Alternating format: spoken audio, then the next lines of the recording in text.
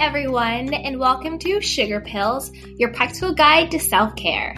I'm your host, Candy Washington, and I can't wait to help you lead a more joyful life.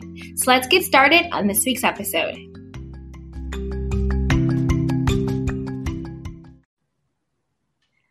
Hey everyone, and welcome back to Sugar Pills, a practical guide to self-care.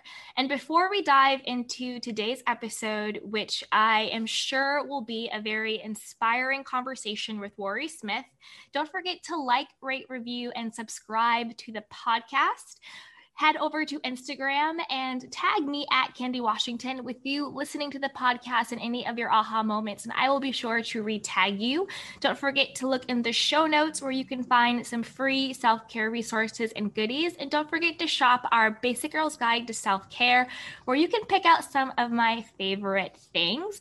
And with that, let's dive into today's episode. So I am honored to be with Rory Smith, who is an Irish TV broadcaster and interviewer who's currently living in London, England.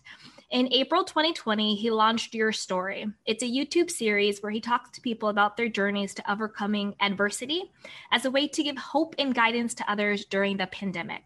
Your Story has over 1.1 million impressions, with the highest rated video receiving over 100,000 views. That is a big deal, folks.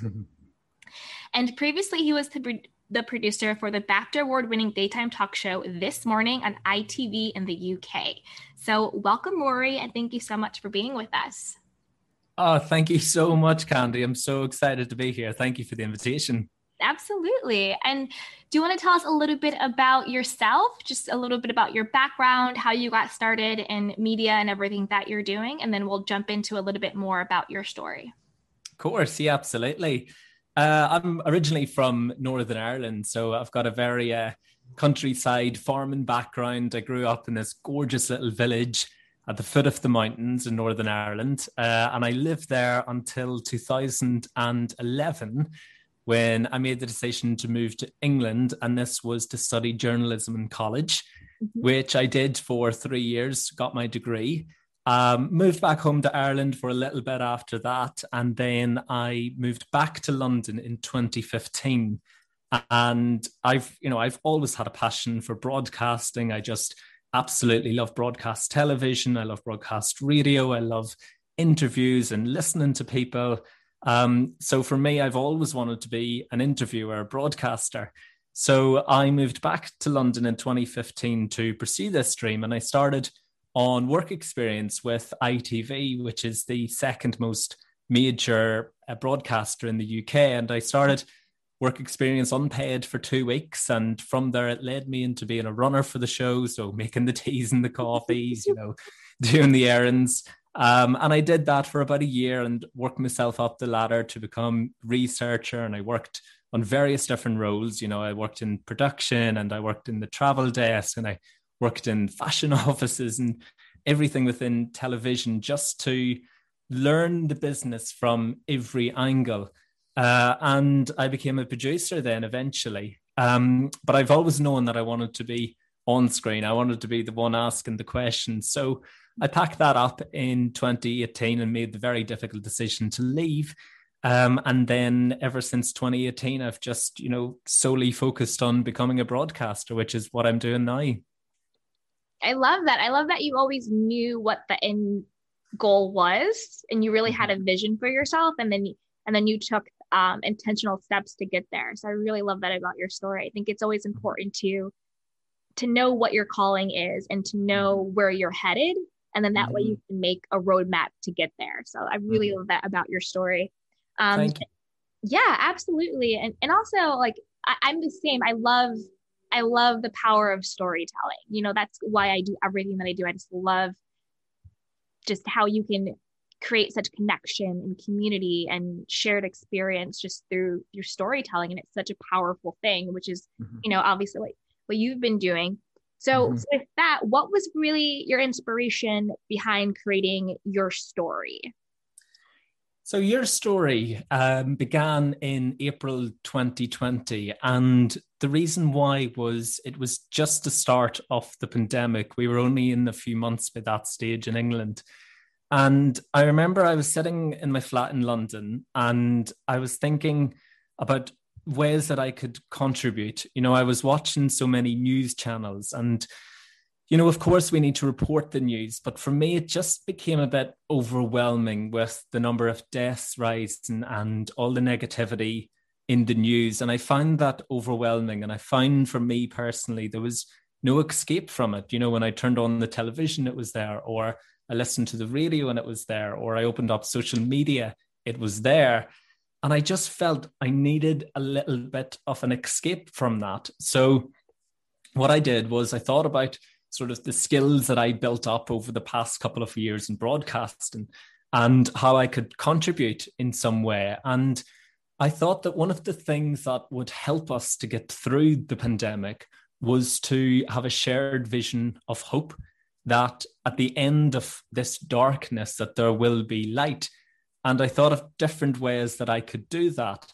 And that's where the seed for your story was really planted. So I thought if I talk to people who've been through really, really difficult times in their lives, who've been through challenges and adversities, if I talk to these people about their experience and about their stories, what can we learn from them to help us get through what we're going through now?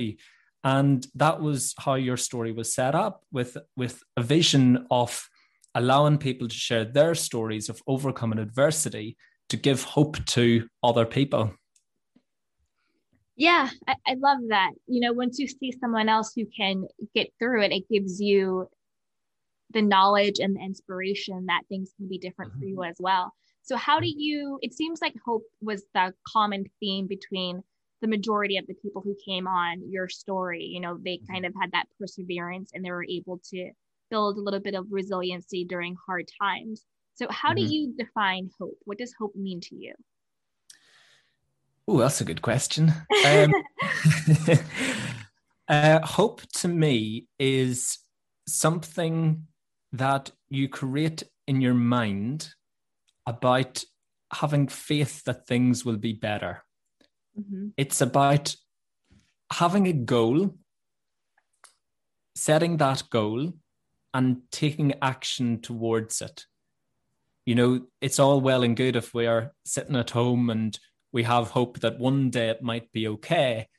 But to really make that happen, you have to take action towards it. So for me, hope is the knowledge, the faith, the understanding that it will, and then taking steps and taking action towards making it happen. Yeah, I love that. I definitely agree that hope is knowing that things can get better and be different. And I think for me, when I kind of think about hope, I think it's that knowingness that something greater is accessible to me. Mm-hmm. It's like if I feel depressed, I know that I can still access joy. If I feel, depleted in finances, I know that I can still access abundance. If I feel sad, I know that I can still access happiness, that there is still accessibility for something greater than where I currently am. So I love that, because that's really what hope is. It's like, okay, this is what my external circumstances may be, but I know that I still have access to something greater than this. And I think that is what really is the inspiration. It's like the fire behind the action. We talk a lot about inspired action, which I love what you're saying. You can have the knowingness, but what does the knowingness do if you don't act upon it? So it's really having that inspired action where that I'm rooted in hope, I'm rooted in faith. I know that I have access to something greater. And from that place, I'm going to take the next step to change what my circumstances are. Totally. And you're right with what you say about the next step as well, because, I feel that sometimes when you're in a dark place or you're in those moments of the challenge or the adversity, that the bigger picture may seem hugely overwhelming, but you've really hit the nail on the head, because for me, it's about what is the next step, and just taking those small, tiny little steps. It might be once a day, once a week, once a month. It depends on what you're going through.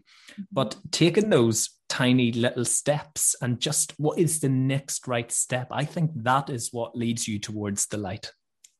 Absolutely.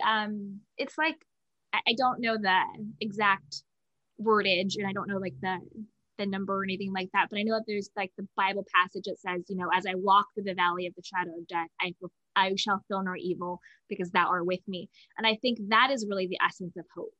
Mm-hmm. That's the essence of it, because even though you're in the valley of the shadow of death, which just means like you're just in a bad place, you know, things just aren't going well in your life or in general, but you walk through it.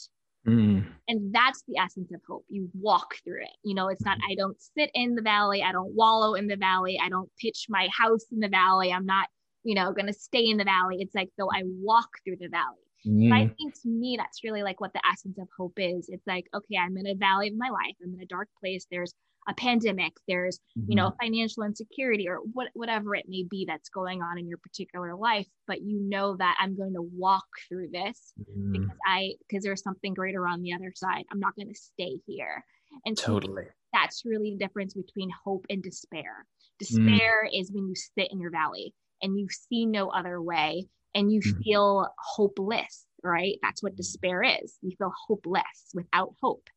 And to me, that's really the difference. You walk through your valley. And what I love about what you're doing is sometimes you may not know how you're going to get through something, but then if you can hear somebody else's story, you can see that, oh, they were in a similar valley, or they were even in a worse valley than I am. But they were able to get to the other side of it. You know, there's hope for me too. Totally. And that's what oh, go ahead. No, go on ahead. Oh, yeah. I was just going to say, like, that's what I love about it. And that's what I love about, you know, storytelling, as we touched upon earlier. You know, that's really the purpose of it. It's giving people hope.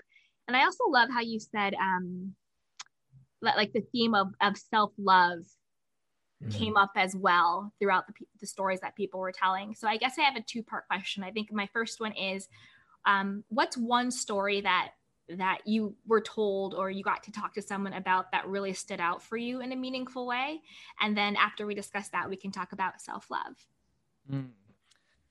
Yeah. I've talked to so many people, and I think each story is so different because there's so many different lessons, and every single person that I've talked to has taught me something as well.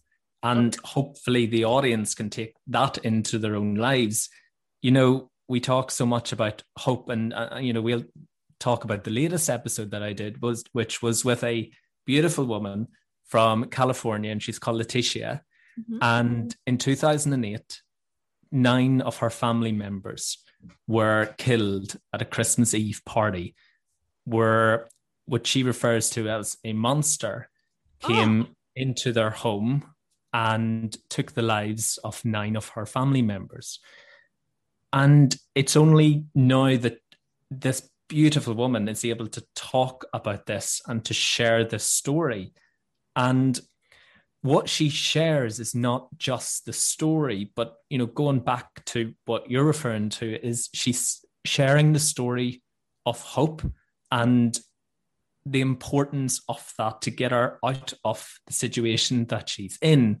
And, you know, when I talk to these people as well, you know, for example, Letitia, it would be very easy to focus on the crime or what happened that night and the details. But really, that isn't important to me. You know, it's not a crime show. It's not a salacious show. It's not a show where you get headlines from. That's not what I do.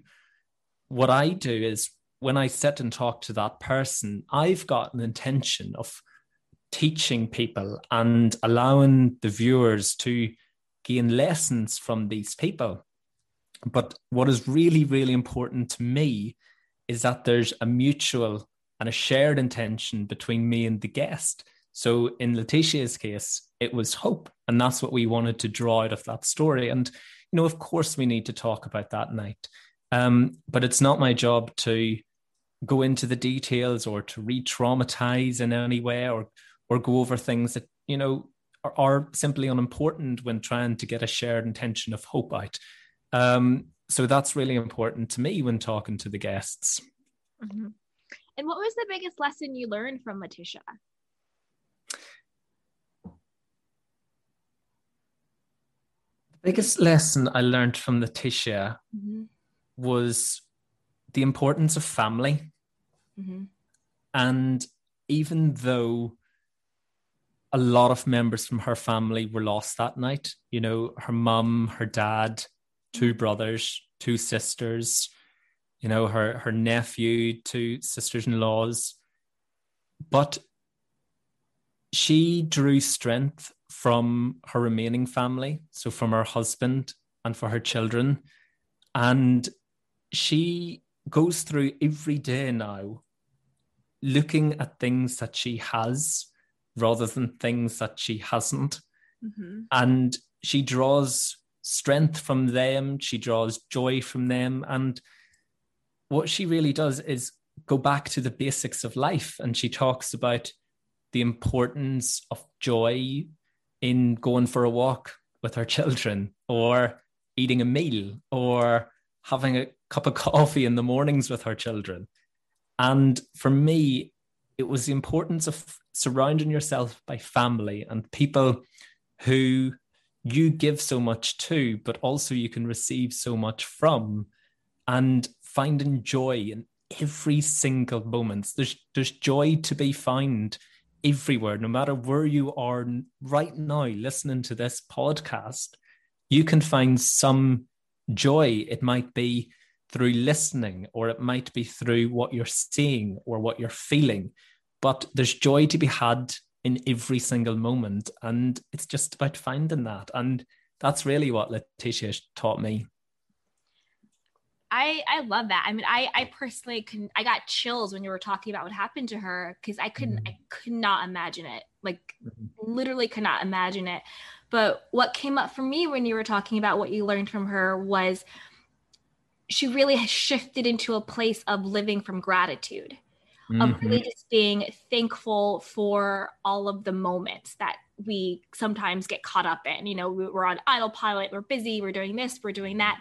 And we forget that, like, you're right, like seeing your child smile in the morning, what a blessing that is, you know, or being able to talk to your family that's still here, and just having that support system, and just taking those tiny moments to intentionally enjoy your day. So what I heard you saying was definitely having that, your life now rooted in a perspective that's grounded in gratitude. And then also about taking those little moments to find joy, and to really, you know, go for a walk in nature, you know, be present with your family, be present with yourself, is really living more consciously, you know, really having that intentionality and that consciousness of, I'm doing this and I'm going to be present in this moment. And the intention behind me doing this is simply to enjoy my life. And I think that is such a powerful place to come from, because sometimes, unfortunately, it does take tragedy to remind us that this is our one precious life,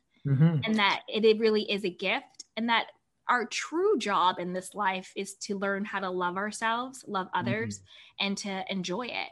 So I think those are some really powerful life lessons that Letitia is able to share with us. And it's, you know, unfortunately, sometimes the most beautiful things are born out of pain. But if you can take those lessons and enjoy your life in a more purposeful way, then, like, you know, you can have purpose in that pain. Definitely. And, you know, when you talk about being present as well, that's so important, because, you know, how many times have I eaten a meal and afterwards I say, I actually don't remember what it tasted like. Exactly. Or where did it go? That's me. Where did my food go? Oh, I ate it. Well, yeah. And you don't even realize that you haven't, and you don't know what it tasted like. Or you watch, you know, a TV show, and by the end of it, you go, I actually wasn't concentrating on that whatsoever. My mind was drifting. Or you're reading a book, and 3 pages later, you realize that you've actually stopped registering what you're reading. And it's just about slowing down. And, you know, it's not to say that we have to slow down our schedules and stuff. I get we all lead busy lives. But I think if this pandemic as well has taught us anything, it's just about appreciating what is around us and taking time to just enjoy all of these things and to sit outside and just, what I've done is I live in the countryside over here in England. And during the pandemic, I found great joy just by sitting on a little bench out of my backyard with a cup of tea. And for the first time, I can actually hear the birds. I can hear all of the little chirps and where they're coming from. And that's something I've never noticed before the pandemic. And it's just about slowing down and appreciating the beauty of all of these moments in life. Absolutely. And I want to come and visit because that sounds beautiful and amazing. So yeah, once everything is done, I'm coming to sit on your bench. But you are welcome. Thank you. But also what came up for me was with the pandemic, a big thing for me personally is exactly what we're talking about was I had to slow down, really slow down and really pay attention to my life. I really had to pay attention to the life that I was living. And it's like, obviously like we're both ambitious people. We have a lot going on. And I think a lot of people can relate to this, but it's almost like if I'm not enjoying my life, if I am not present for it, then what exactly am I working towards? Totally. It's like putting it like, I'll slow down when, I'll take a vacation when, I'll be happy when, I'll be successful when. And it's like you're putting all of the juiciness and the beauty and just, that wonderful feeling of life, you're putting it off instead of enjoying the moment, and it's just really about paying attention to your life and what is your life trying to tell you and what is your life trying to teach you. Yeah, go ahead. Totally. And, it's really interesting what you're saying with, being ambitious and wanting to go after things in your life and set goals in your career, professionally, personally, whatever it may be. And that's something that I've struggled with in the past because I've thought that perhaps you only have to go one way. So if you put everything into your professional life or put everything into your personal life. And what this pandemic has taught me is the balance between the two and the importance of that. And what I've realized during the pandemic is set the goals. That's absolutely fine. Set out what you want to achieve, over the next week or month or year or 5 years or 10 years, whatever it may be. And it's okay to set these goals and want to achieve them, but do not depend on reaching those goals for happiness. Exactly. Enjoy the journey towards them, tick them off, and continue enjoying the journey. So these goals won't bring you happiness. You have to find happiness through the journey of reaching them. Don't depend on them for happiness. That's what it's taught me. Absolutely. And I think, I think particularly as like creative professionals, whether you're hosting, whether you're a broadcaster, an actor, a podcaster, a writer, whatever, an artist, whatever creative endeavor you have, for me, the biggest lesson was learning to detach my profession from my person. So like not going into an audition and if I don't book it thinking, oh, they rejected me, I'm not good enough, I'm not worthy, blah, blah, blah, blah, blah, all that, self-limiting belief chatter that we have going on in our head versus this isn't who I am, this is what I do. So it's exactly like what you're saying, like you set the goals, you can be ambitious, but you detach from it. Your profession doesn't determine your worthiness as a person. It doesn't determine your value as a human being, and it doesn't determine how successful or your happiness. You can think about a lot of people who are quote unquote successful and they're actually miserable in their lives. And then you have other people who may not look successful on paper, but they are absolutely fulfilled and absolutely happy. And they're absolutely enjoying their life because they've been able to redefine what success means to them. And they're able to detach this sort of external check marks with their inner peace. And I Mm-hmm. think that's really important. Even if you're not a creative professional, you could work in corporate America and you think, well, I'll be successful and I'm a multimillionaire CEO and blah, blah, blah. But inside you're dying or whatever it is, So I think it's really important to get some perspective and to get some detachment. So you're able to do all of these great things in your career, whatever your career may be, but your foundation still comes from within. Your worthiness isn't determined by someone saying yes or no to you. Your happiness isn't determined by the title you have. Your value doesn't change based on a career move. So I think it's really getting centered with yourself and having yourself be your own emotional, guiding post, I guess I would say. And then from there, create the life that you want to live. But those external things don't have the power to take away your inherent worthiness. So I think that's a really powerful thing to do, just to get that detachment from it, because I live in LA, so it's a daily journey where, where everyone is like trying to be an actor, trying to be a model, trying to be whatever it is. So it's when the culture is like that, it takes a lot to personally change your thinking patterns. Of course. And exactly what you were saying with the attachment and the power that these things have. So by saying, I am a actor, or I am a broadcaster, or I'm a presenter, or whatever you might be, that you're given the power over to these things rather than to yourself. And I think that the most important thing in all of that, no matter what your role is in life, no matter what labels you've given yourself, is strip all of them away. And instead of saying, I am a broadcaster, strip it away. I am enough. That's the most important thing. That's the catalyst for everything else that will come in your life. So if you can say, I am enough, and detach yourself from all other roles, then you'll get what you want out of life. Yeah, you'll get what you want out of life. And I also find you open the space for something greater to even show up.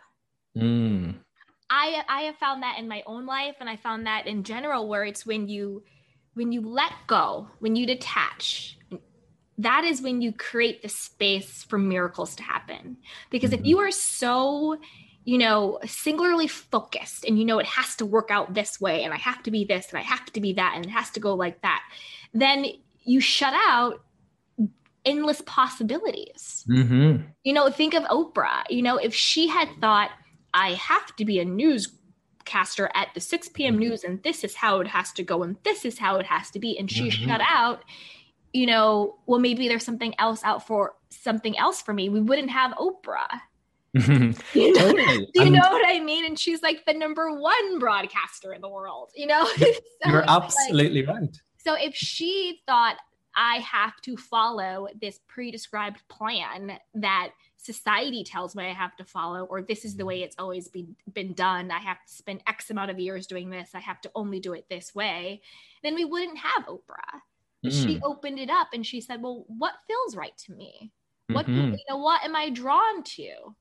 What naturally am I called to do?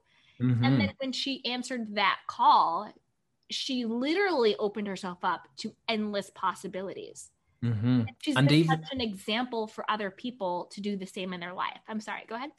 Totally. I totally in agreement. And even when she was in a position, and she was a few years into her talk show, towards the late 80s, early 90s, I think it's really important to open yourself up to allow these things to come in, because when you allow everything and different possibilities and different opportunities to come into your life, and you take them, you're also able to figure out what doesn't work for you, which is as important, if not more important, than figuring out what is important. With Oprah doing the talk show for the first few years, it was kind of a salacious show. It was batting one person over another.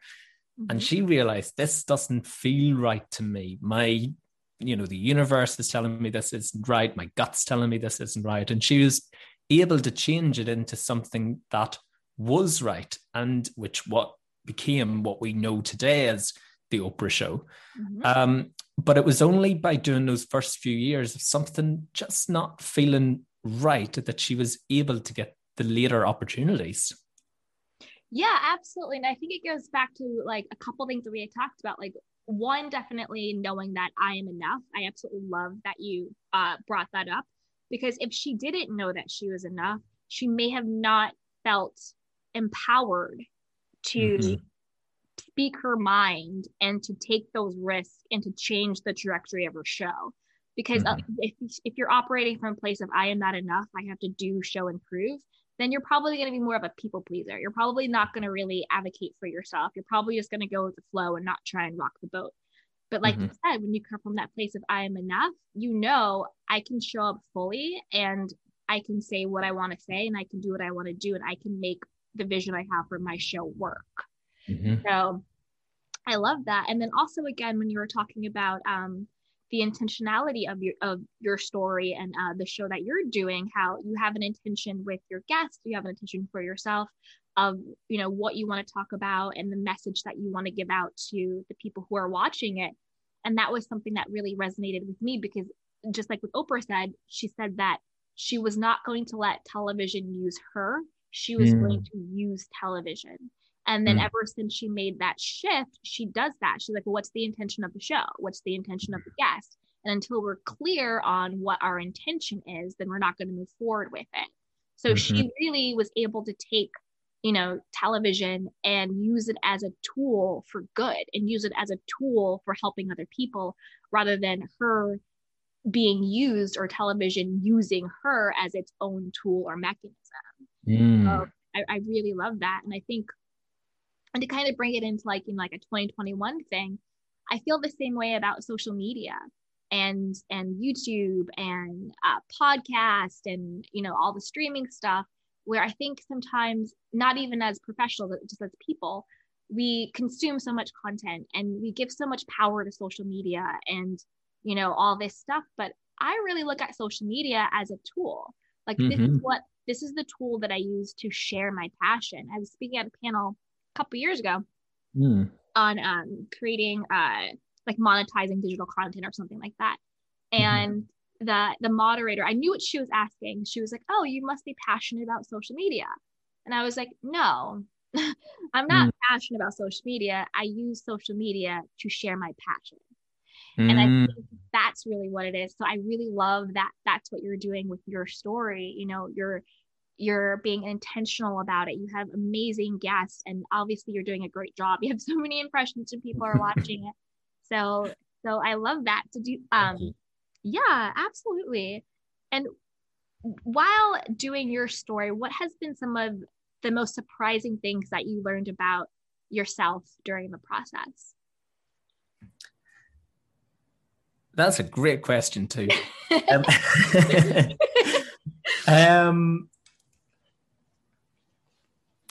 I think that I discovered how much I love to listen. And I've been taught the power of listening.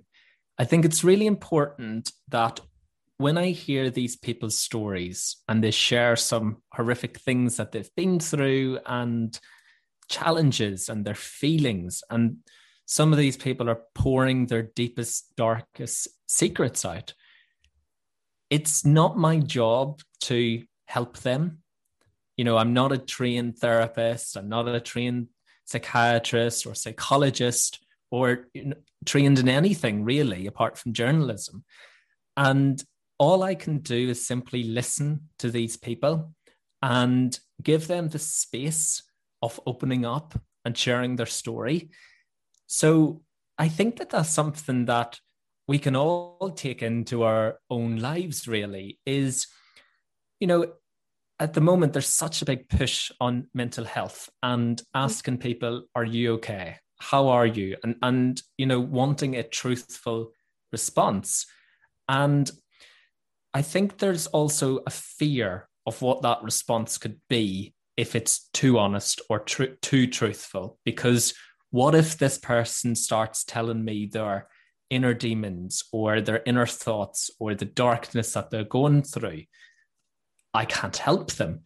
But I think what we can all do is do exactly what I'm doing on your story, which is just to give them the space to talk and to listen to them, not just hear what they're saying, but really listen and don't think about what you're going to say or about, what the next question that you're going to ask them. Just give them the space to allow their thoughts to come out and to be able to listen to them. And, we don't have to suggest or advise or give advice to a friend if they start opening up. You might invite a friend over for a glass of wine on a Friday night, post-pandemic, and say, come around to my house, we'll have a little chat. And they start opening up. And, in the past, I've got freaked out because I've been saying, I don't know what to do because I can't help you. And, maybe you try to give suggestions or you try to give advice. But what I've learned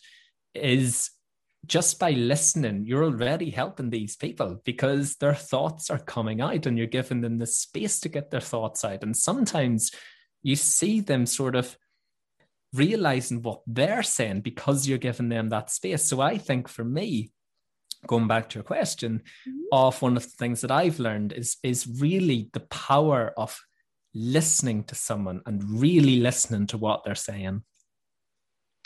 No, absolutely. And I love that you're creating that safe space, and listening is paramount. I think that's the first true step to healing is when you're able to let someone bear witness to your story.